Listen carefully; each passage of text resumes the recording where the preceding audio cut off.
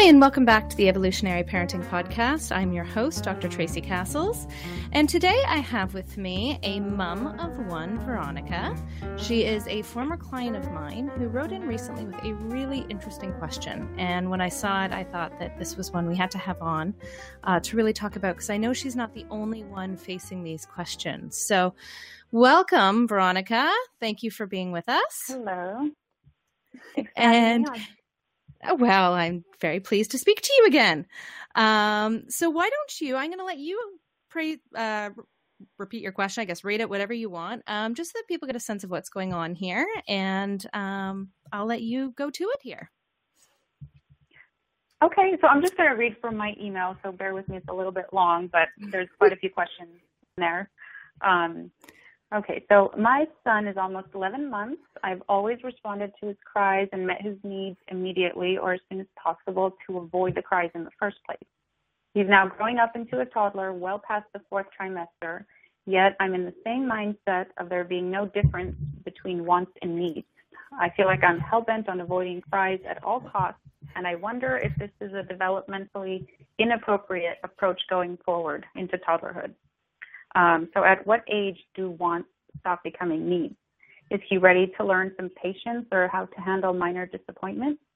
I noticed the other day that after a few moments of voicing his discontent, not crying, but just complaining, when placed in the playpen while I used the restroom, he gave up rather quick and began playing with toys. And this was new since normally I wouldn't have put him in there unhappy, but I had no choice at that point. So I wondered if I'd been not giving him enough space or time to work on his age-appropriate independence.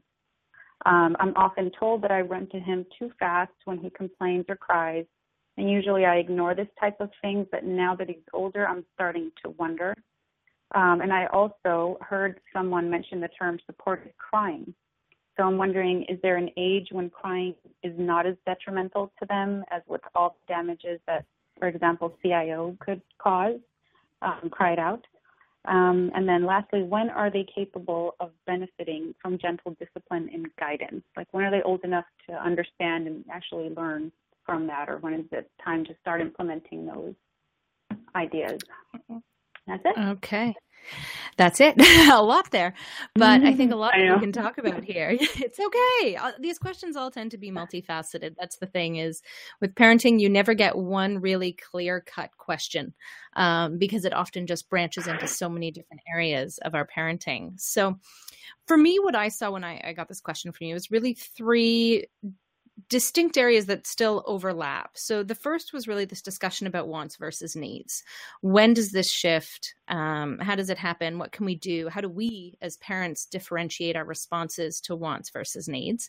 The second is the idea of the crying and responsiveness, both the question about the detrimental element of crying, like crying it out, the notion of supported crying, but also being responsive to their distress. And then the last one is kind of this gentle discipline, or as I put it, kind of the starting of boundaries. Would you say that that's probably the 3 main areas that you would take from that too? Yes. Okay. So let's start with the wants versus needs. So I know probably you've heard and we've talked that for babies, really all they have are needs. There aren't really wants at the beginning. They need you. And when they cry, they're really telling you that they are in need of something. But this does change. And over time, they do develop wants. They learn that they want a specific toy. They want a specific thing to eat. And these are things that we know if we don't give it to them, they're not going to die. It's not going to be the end of the earth. They're not going to be traumatized forever if they don't have that My Little Pony versus another. But deciding when this happens and how it happens is a really difficult transition, especially when our kids are at that toddler age, because they often don't have the language needed to really help us discern what's going on. They're responding the same way. They're crying, they're upset as they did when they had needs, but sometimes these are still not needs. So how are we, the parents, supposed to tell the difference? I want to use here a couple examples to kind of highlight this. And I'm going to use my own son, Theo, who is 13, well, actually now 14 months the other day. But so he's 14 months. So we're also in the same similar transition period of of wants and needs and how we respond to them. And it doesn't help, I want to add here, that society often has some really weird ideas about what constitutes a need versus a want. And they treat a lot of needs as wants. So we're told to dismiss our children at times when I would say I think it's actually inappropriate. So these are always kind of things we have to have going in the back of our mind. So the first thing is my son loves chocolate chips. He is a massive fan of eating chocolate chips. Clearly, he does not need to eat chocolate chips. Given the opportunity, he would probably eat them breakfast, lunch, and dinner, and then for snacks in between, if given the opportunity. But at no point, it's a very clear want. So does he get upset when we stop with the chocolate chips? Absolutely, sometimes. Sometimes he's had enough and he'll quite calmly move on to something else. But sometimes he really wants the chocolate chips and he gets angry if he doesn't have them. But at this point, because it's so clear, I can say, all right, I know this is a want. So it's very easy to say no, comfort him because he is upset by it, and rightfully so, because we all get upset when we lose things that we want. But I know that's clearly in the want category. But we also faced the other day this issue where I try and get my work done in the mornings. It works best for me. It's easier. He's predominantly cheery, but he wakes up later than a lot of babies. And we were finding that when he woke up and I wasn't there, he was getting really upset. And this is a case, I think, where a lot of people would say he just wants you there in the morning. My husband was there with him, waking up with him. It's not a problem. I knew he was cuddled. He was loved. He was everything, but he was truly upset in those mornings when I'd already be downstairs working. And if he came down and saw me, it would still take a good 20, 30 minutes to get him to his usual chipper demeanor for the day. And so I saw this as, on the one hand, I had this idea of what we hear of society is, no, he's got all these needs met. He's got someone who loves him, who's holding him. He's got comfort, and you need to get your work done. But on the other hand, I saw this boy who was really different than what I know him to be because I wasn't there. He was really acting different. He was legitimately upset by the fact that he was not waking up to me there with him right away. So this was where I had to say, that's a case where, although I think a lot of people would have jumped in and said, that's just a want, I viewed that as a need. He needs me there with him in the morning. Is it a need as strong as he needs to eat to live? Absolutely not. But really, what is? But emotionally, psychologically, he has that strong need. And the way I view the differentiation is there's two ways. One is, I think, his response. I see him behaving differently. And you know what I mean? When your kid just, they're a level of upset that is not, it might seem either out of proportion of what's going on or surprising. Does that make sense? Yes, I feel like I can tell the difference.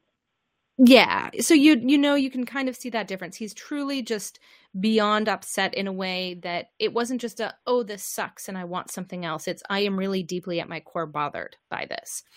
Mm-hmm. And secondly, he's not asking for something unreasonable. He's not asking for something, not even unreasonable might not be the right word, but he's not asking for something that, like chocolate chips, is clearly just a frivolous want. Wanting that comfort and that contact to someone who you're, is kind of your rock. My husband, he's securely attached to. Absolutely. They spend a ton of time together. But, I'm breast sleeping with him all night. This is what he's used to throughout the night. So wanting me to be there for first thing in the morning seems very reasonable to me. It seems like there is an emotional connection there that he's lacking in the morning when I'm not there. So that's where I start to make my differentiation between these wants and these needs. So it's not about the actual behavior per se, but about his response to it. So in the case you gave about going to the bathroom, for example, he's upset about you going to the bathroom. And I think we all, as you and I were talking about briefly right before we started recording, there's a reason there's jokes about peeing in peace, that it is something we all experience. Our kids, they don't want to leave us a moment to go to the bathroom. And in some ways, there's a real reasonableness to that. For at certain ages, they don't have object permanence. They're not entirely sure we're coming back. Where did we go to? But there's just that want to be with you. So, but as you saw in your experience of giving him the moment, he got over it pretty quickly, right? Right. Yeah. Mm-hmm. And that's kind of one of the tests that we use. It's not bad to try new things with our kids and say, how do they do? Especially when it's something like, I need to go pee. You know, you have to go to the bathroom. That is not something you can just put off indefinitely. We may get really good at it at times as you sit under a sleeping baby and knowing you're not going to move them. But by and large, you have things that have to get done. And if especially, you know, it's just a small period of time, testing him out to see how he does is actually a really good way to start to see how much of this is he really wants to be with you versus he really needs to be with you. So in your case, you had him playing by the end. You came out and he was presumably quite fine from that moment on, right? Right. Yeah. And it was just new. I just had never tried it before because I didn't have to. I always had my husband at home. So this was new, but yeah, it looked like he was handling it well. And I've done it, obviously, now that my husband's back at work. I've had to do it several times already, and he doesn't always respond that well, but generally he does seem to get over it rather quickly. So he's getting used to it.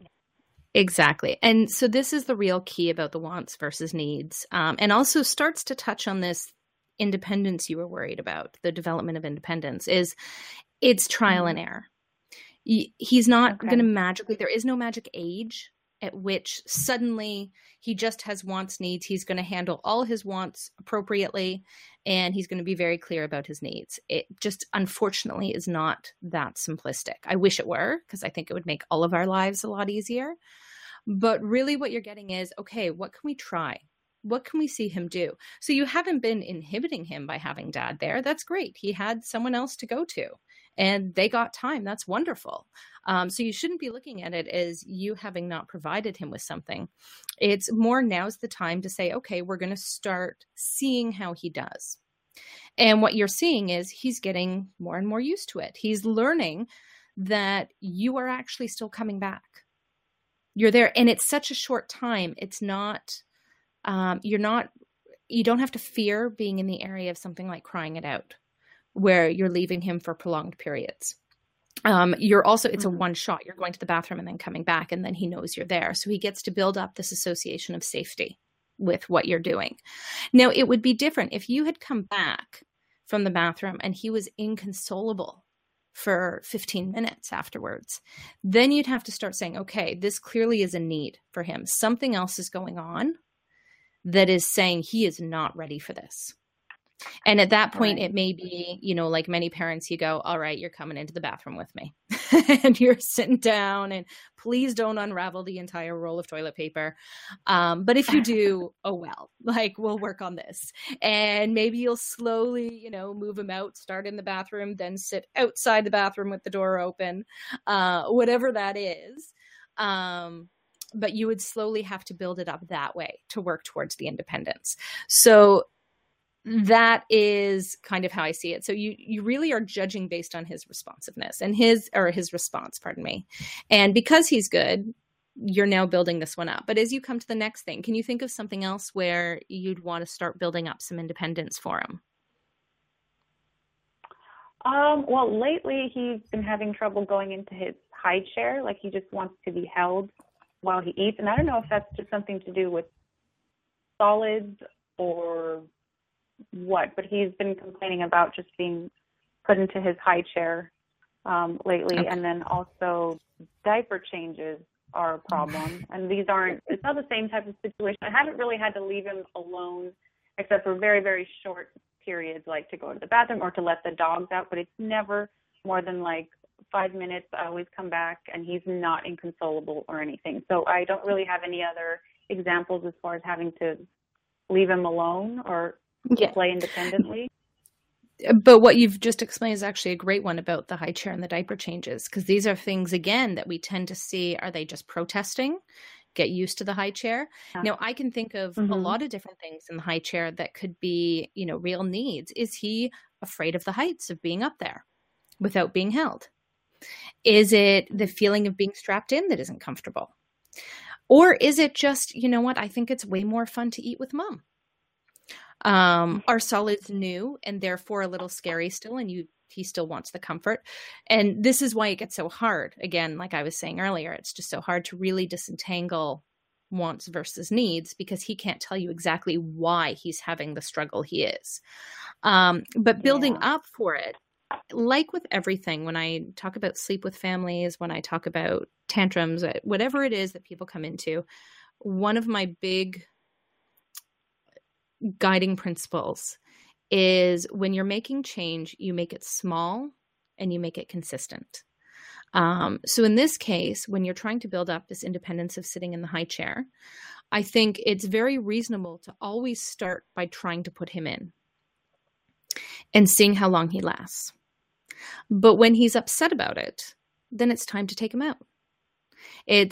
We run into more problems when we try and force independence on our children than when we allow it to happen and allow him to start making his own associations and build up his own sense of comfort in that new environment.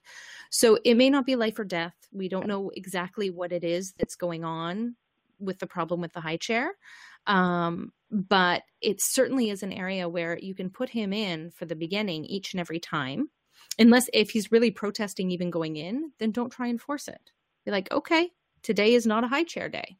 It doesn't mean he sits in your lap to eat. You allow yourself some time to eat and maybe put him down to play for a bit so that you can enjoy your own meal without having him grab at your food or your plate or your fork or your whatever it is. And saving yourself the cleanup after. But giving him that consistent time to go in and try it. Also giving him the chance to communicate that he's done with it is important for him to feel safe with it, right? If it becomes a source of contention where he's in it all the time and he hates it and you're leaving him in, it just reinforces that it's a negative place. If he's in and he says, I want out, and when he says he wants out, you're able to take him out, then he's given the opportunity to say, oh, this isn't so bad, right? If you were, think about it. Does that make sense? It does, yeah. And that's kind of what I've been doing. I don't force him. If he's like really upset and screaming, doesn't want to go in, I will try again later. So that's okay then. I didn't know if that might be causing more issues if I constantly take him out as soon as he cries or not, but I definitely don't leave him in if he's really upset. And I always take him out if he's, happily eating, and once he starts fussing to get out, I take him out immediately because I do want him to enjoy his time in there and to eat. Exactly. I think we're on the right track. You want these positive associations, especially around something like food, where we have a culture that's notorious for really negative associations. One of the things I can recommend there too is trying to teach him the sign for all done. The hand turning, if you can look it up, the baby sign for all done. It gives him a chance, another way to try and communicate that he's done and wants out without having to get upset by it. Mm-hmm. Okay. And it gives him more control over it. It makes it a bit more pleasant. And if he starts doing that, it also means you might get that extra moment. You don't feel the pressure to immediately, he's upset, I must get him out. If he starts signing, I'm upset, you can be like, oh, okay, you're done and you want out. Just a minute. And do that. You can even start saying that to him when he starts crying, is I see that you want out.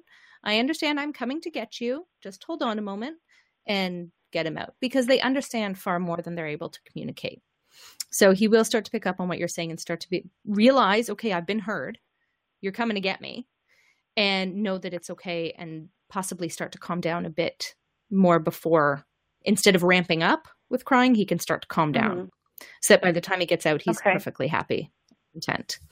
So this kind of segues nicely into this idea of crying and responsiveness. Because of the link here to, like that you brought up, the concern about something like crying it out, and also the idea of supported crying. I want to make very clear here, there's one thing that has to be said for everyone.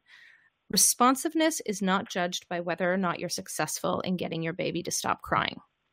So even when we look at the research, some of that, the most famous research, Mary Ainsworth work, looking at responsiveness and later crying, has always found that babies who are responded to by their parents, regardless of how successful a parent was in that moment, actually cry less and have the better outcomes long term. So responsiveness is not necessarily how quickly you get your baby to stop crying, because we can get our kids to stop crying in ways that aren't actually helpful. So for example, if your boy was upset in the high chair, and instead of just taking him out and taking that moment to slowly get him out, you tried to distract him to keep him in, and you got him to stop crying, the distraction doesn't serve as any means forward for any emotional development or emotion regulation. And in fact, there is research that seems to suggest it doesn't even help calm the negative emotions, that once that distraction is gone, those negative states return again. So there's a lot of different ways. So we don't want to think about this idea of I have to stop the crying at all costs. That puts a lot of pressure on you. And I don't think it's appropriate pressure. Does that make sense? Okay. Yes.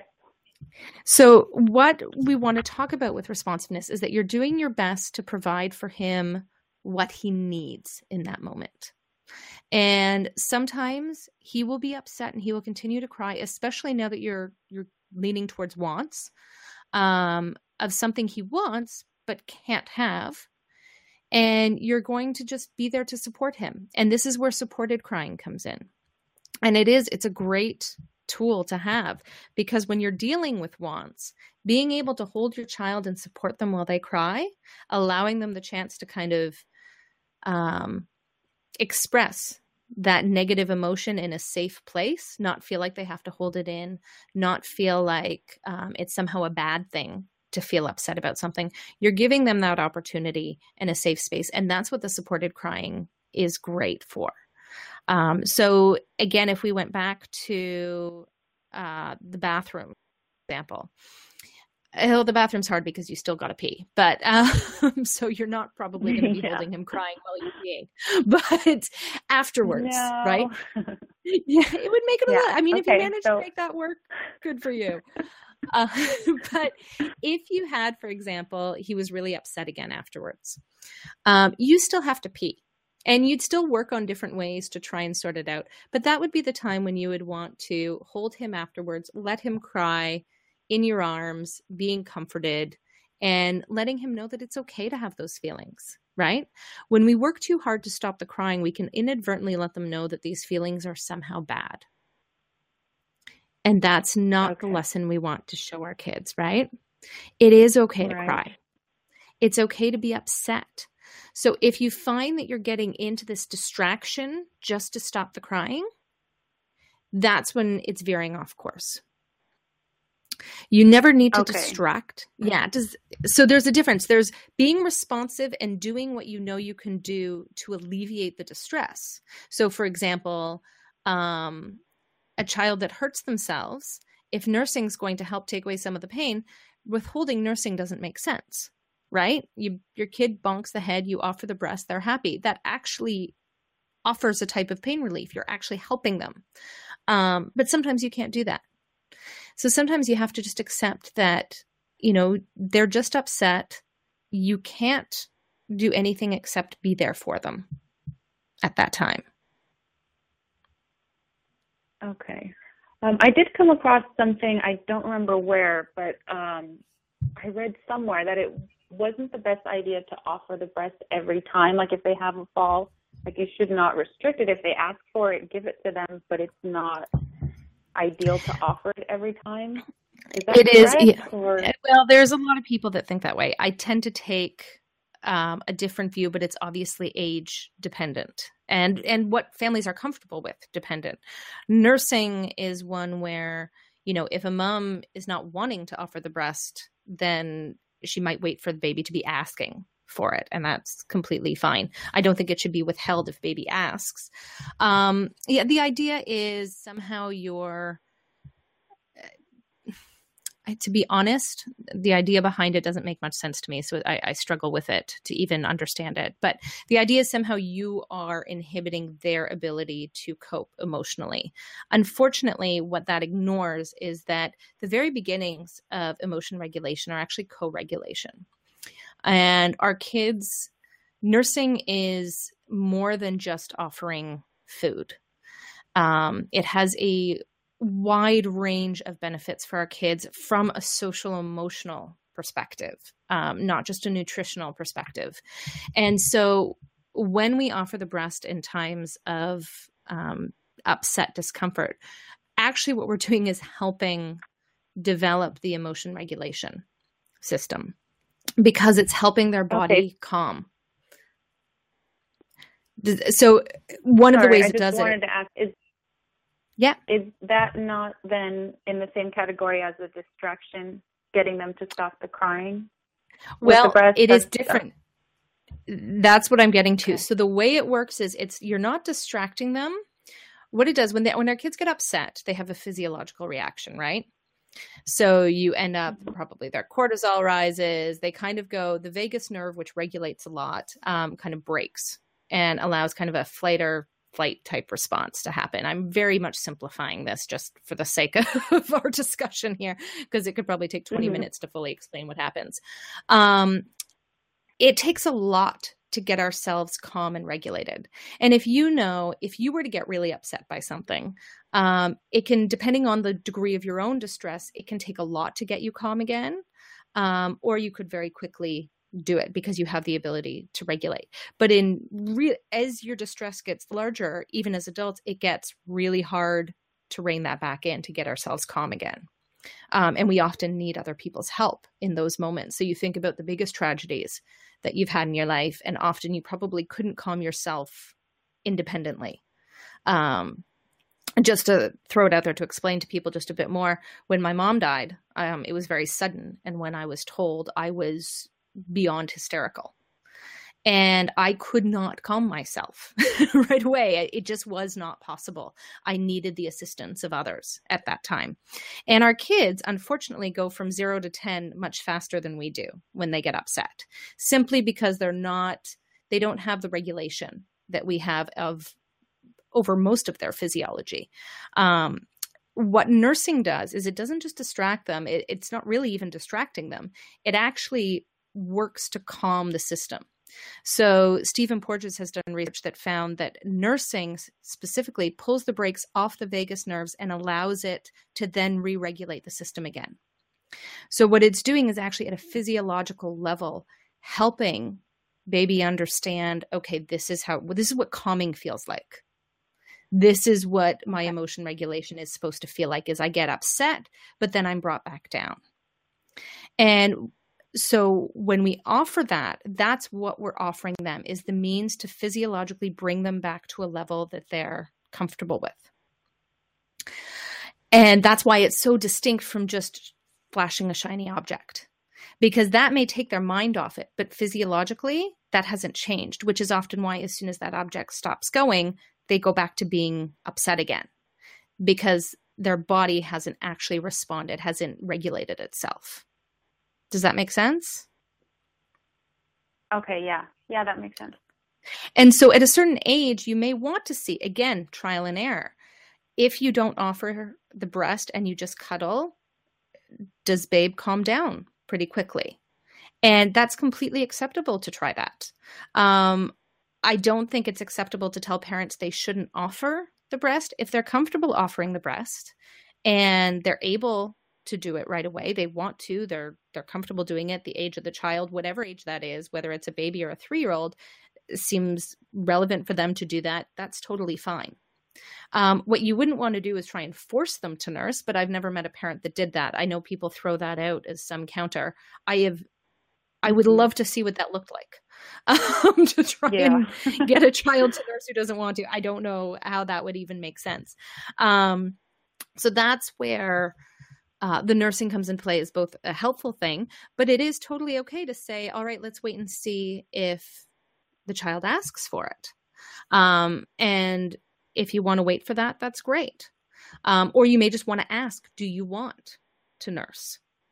instead of just necessarily taking it out. Because if it's out, they might be like, cool, I'll go for it.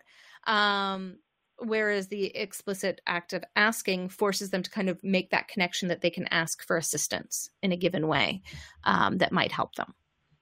So that's where I see that the nursing is really good to help for that. And that's where, again, we get sometimes the people that talk about supported crying end up trying to use it as a replacement for nursing, or a replacement even for responsiveness. And this is where it gets touchy.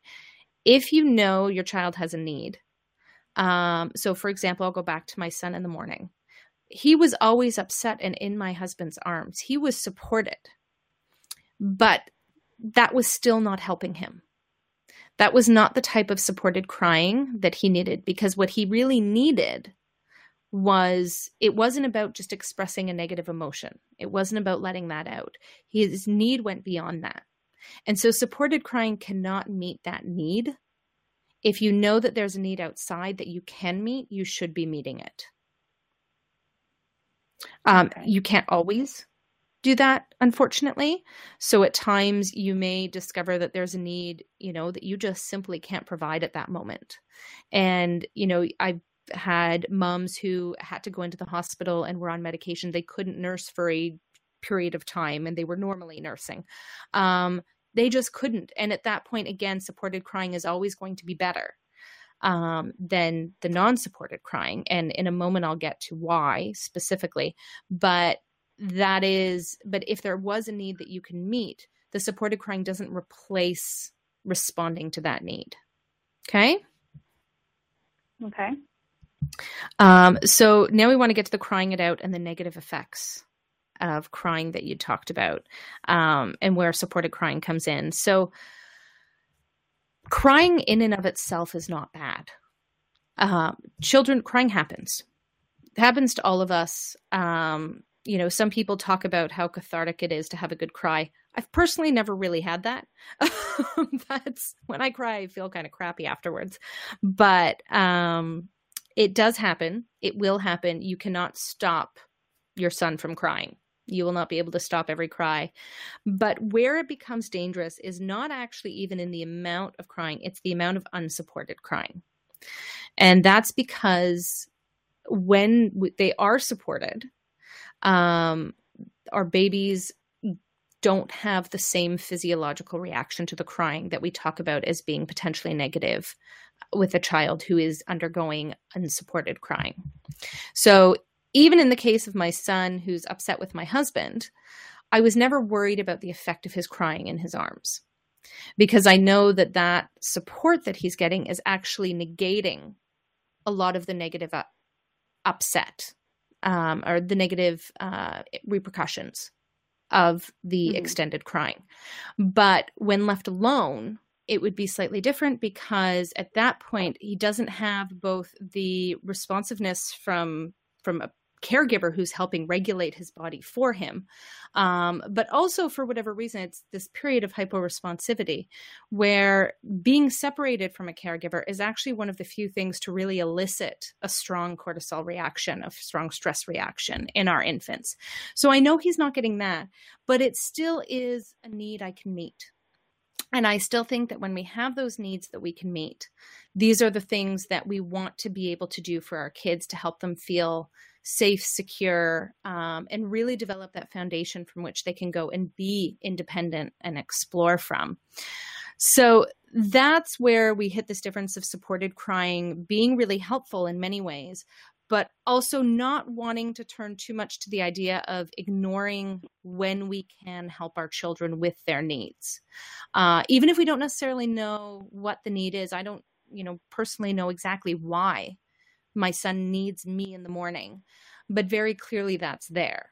And I should add here that, say I had to work outside the home, well, helping him adapt to that need would be adapt to the change, the absence of that, would be really important. And it wouldn't be harmful to him to then have someone else cuddling and comforting and being there for him. But I'd be working really hard on making that transition more gentle for him than just expecting it to be okay because he's being held. Does that make sense, that distinction there for the supported crying?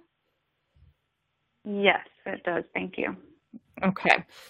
So in this, then the supported crying now leads us to kind of this last gentle discipline and boundaries area.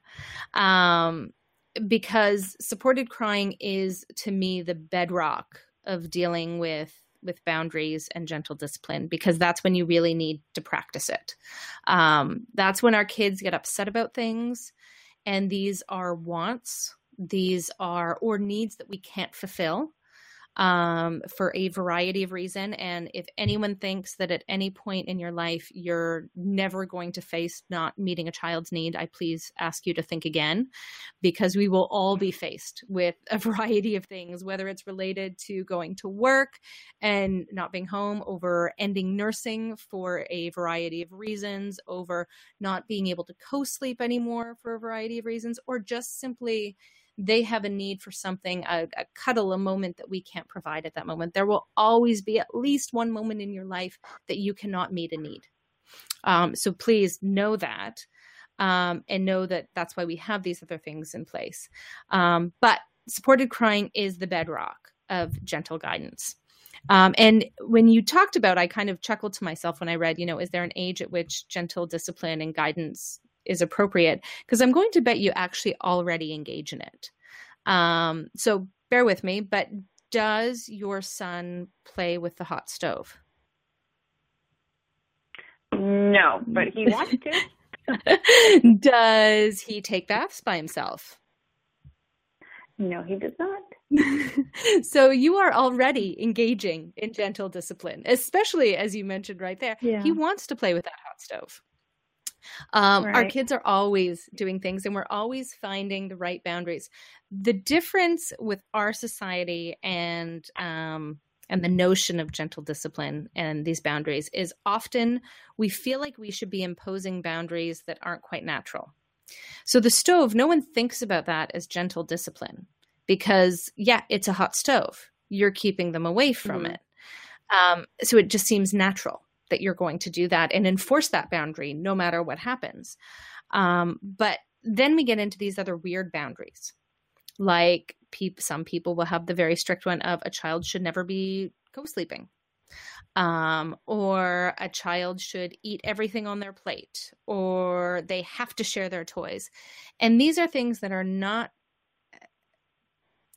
biologically, not, cross-culturally normal. And that's where it starts to feel weird, because we start to feel, am I doing something wrong? How am I supposed to enforce these boundaries? And then when people try to enforce them, they find it's really hard to be gentle with it because our kids protest a lot about it and it rakes on our nerves for it.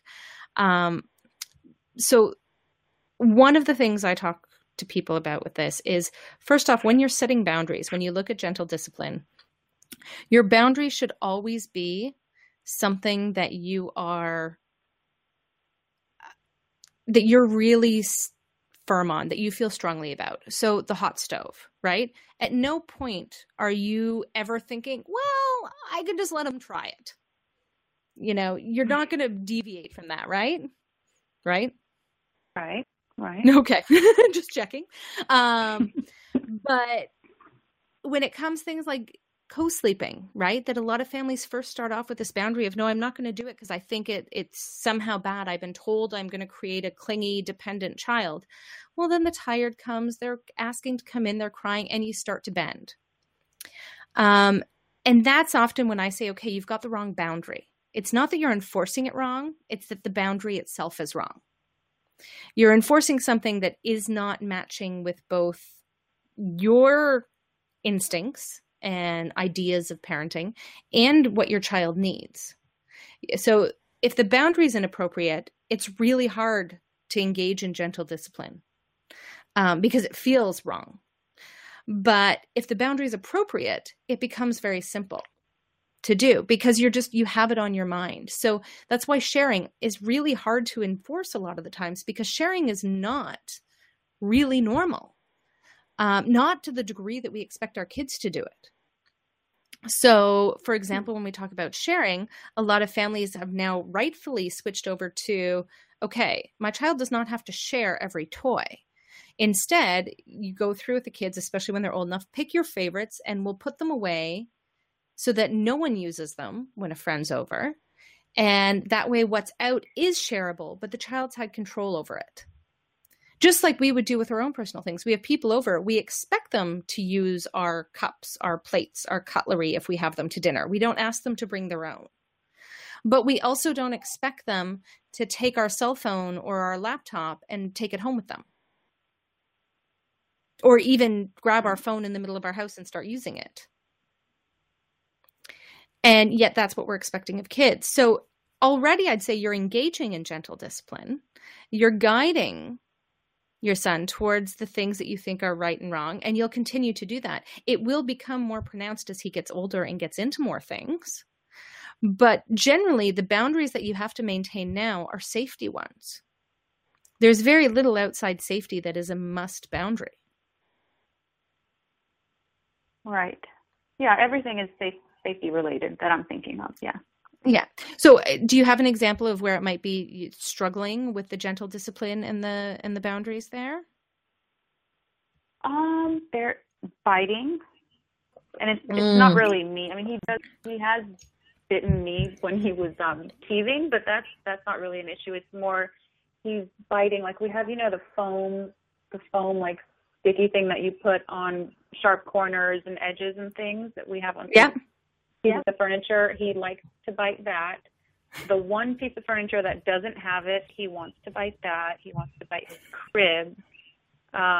So stuff like that. And I think it's kind of becoming a game to him because he'll go real slowly, open his mouth, and look at me kind of smirking like, and he knows he's not supposed to do it. But so I think I might have turned it into a game.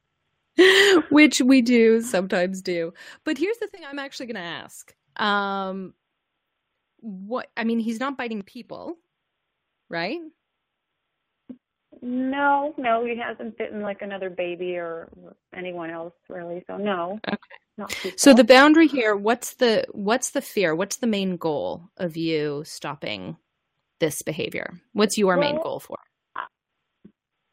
I don't want him to ingest any toxic chemicals, and he can scrape because he's got a lot of teeth. He's about 4 on the upper, so he can scrape off bits of like varnish.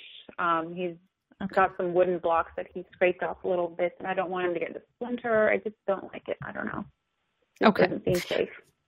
All right. So, but this is good because now you've identified what's the real issue. So him biting is not inherently the problem. It's what he can get from it that's the problem. Right. Yeah. And I do try and offer a teething toy or something appropriate for him to bite instead. It just doesn't work. Like the redirection is not working in this case. He just wants to bite furniture and just random things in the environment around him. Well, and I would say, babies explore with their mouths. So there's a lot there. Yeah. I would say the problem here is the teething toy is not what he wants to bite. And I don't think you have to let him bite everything else. Clearly, there's also the who wants teeth marks on their furniture all the time too. But it is or the electrical cords, like it is not safe. Yes, and those, you immediately stop. It has to not be a game. You stop it. It's no, and very firmly no. Take it away. When you offer other stuff, what I would start recommending is looking for things with different textures and harder things that you are comfortable with him biting. So if it's all natural wooden blocks, yes, there might be a fear of a small splinter. I'd say that's probably on the lower end of likely. Okay. If he's really comfortable, if that helps, because also some of this biting is probably both exploring in the mouth and, again, still teeth coming in, right? So there's the joy of just kind of getting hard down on it. And teething toys, I find, at least for me with my kids, by a certain age, they're like, this does nothing. This is not, it's soft. It's great for the gum, not once you already have some teeth in. Right. Yeah, that's where we are right now. Yeah. And so I think basically what you want to do is still be firm, saying no and being firm. And if he gets upset by it, again, we go back to the supported crying.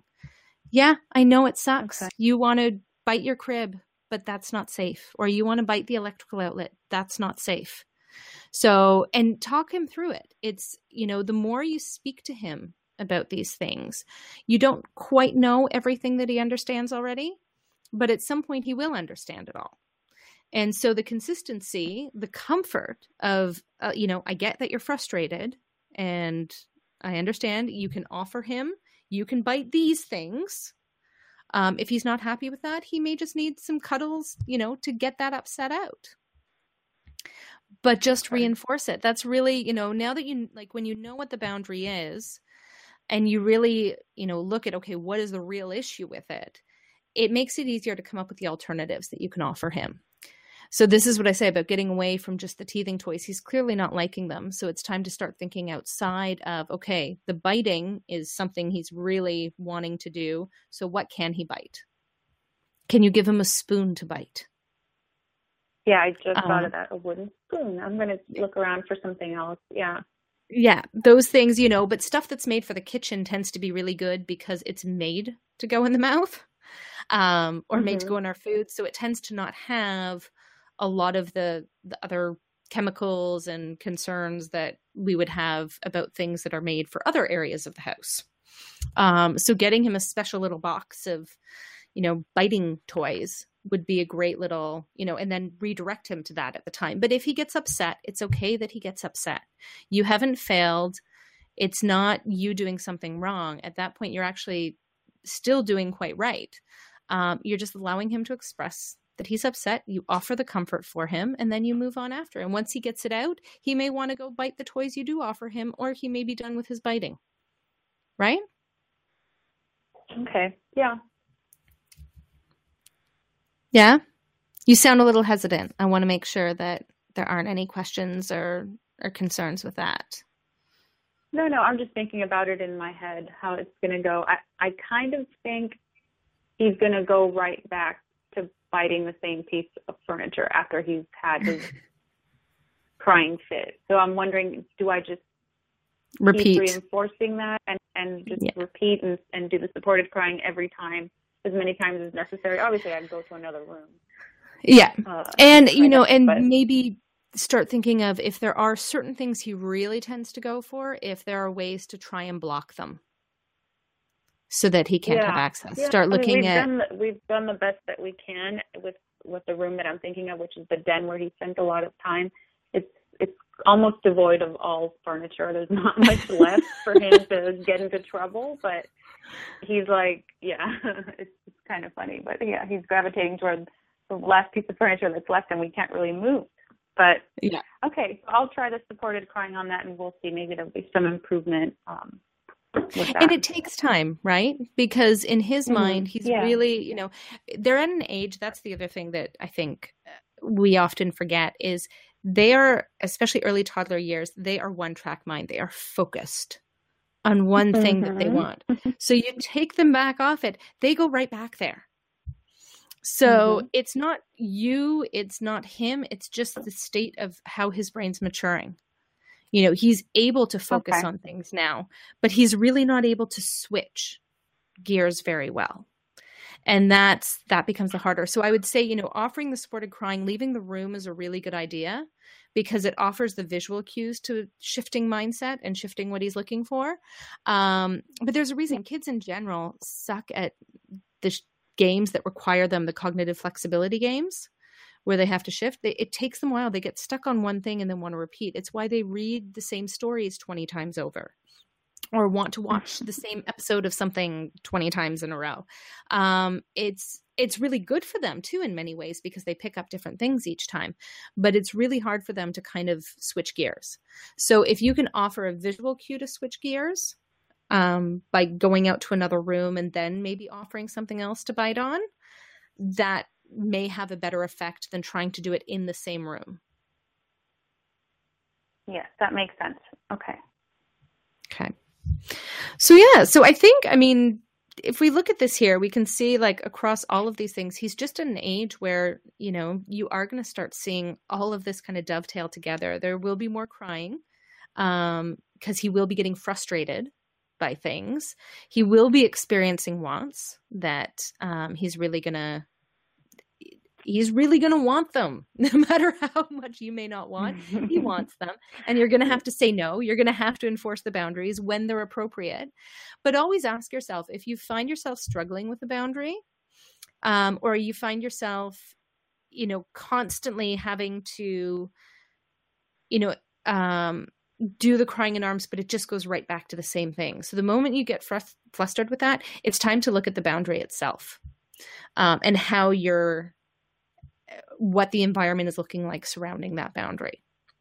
Right. Okay. And it's, I kind of look at it, if you had the oven example going back, you could look at it, if you had a kid that you were constantly having to keep away from an oven, but your oven was only a foot tall and you were always cooking that low to the ground, you would say the real problem here is the boundary is good. It's just the implementation is you've got to get it up out of reach for him, because you can't expect him to take the initiative on not touching something so tempting. And that's the same with this one is, if it becomes a problem where it's just so repetitive all the time, it's look around at the environment of what's going on. And it may not be removing things. It may be adding things to block or introducing enough items in the room that are okay to bite. Okay. Yeah. We might just have to look at like a gate for that section of the room. It's not out of the question. So yeah. So yeah, a gate's a great idea. But something that really allows you not to put the burden of raising your expectations of his behavior, right? Because being realistic about what he can and can't do in terms of inhibition is really important for us not losing our mind, and in turn being able to remain gentle and present for them when they need it. Okay? Right. All right. So does that feel like we've addressed your question? Yes, absolutely. You've been really helpful. Yeah. Oh, good. Good. I hope it's helped other people that are listening too. So it's actually kind of fun to do the talk this way. I had in my mind all these ideas of what the podcast would look like, and it just keeps changing as I do these. It's like, oh no, this is a better idea. So we'll see. But I thank you so much for sending this in, because I think it is such an important topic that so many people hit, especially right at around the same age that yours is. That kind of transition to toddlerhood, it comes with so much more to embrace from the baby stage. So it's really a great question for a lot of families that are looking to try and remain gentle, but sometimes question how they can do this, and whether they've been going wrong when they see kind of these repeated behaviors. What am I doing wrong? Why does he keep going back? So this is really great. So thank you so much. And thank you so much for agreeing to be on to do this too. Yeah, no, thanks for having me on. It's been really reassuring too that I'm on the right track, but I have a lot more tools, I think, now that I can try and use. So thank you. Good. Oh, well, good. And just remember, it's always trial and error. There's no playbook, but you're just going to keep trying and, look at his response and know that you're not going to harm him by trying once to see if he can handle 5 minutes while you go pee. That is not going to be a game changer for him. And as you discovered, you may be pleasantly surprised by what you find. So that is. Okay. Well, thank you so much. And I'm going to sign off now. So thank you everyone for listening. And we'll be back next time. I don't quite know when, and I clearly don't know what it's going to look like, given that these keep changing episode to episode. But if you do have a question, please feel free to email me. You can send it to Tracy@evolutionaryparenting.com. I am definitely open to doing another format like this. If you have a question that you'd like to be on to discuss, I'd be happy to do that. You can also check me out online at evolutionaryparenting.com. We have a Facebook page under the same name and a Twitter account. So you can check those out, and I look forward to meeting all of you on the next time.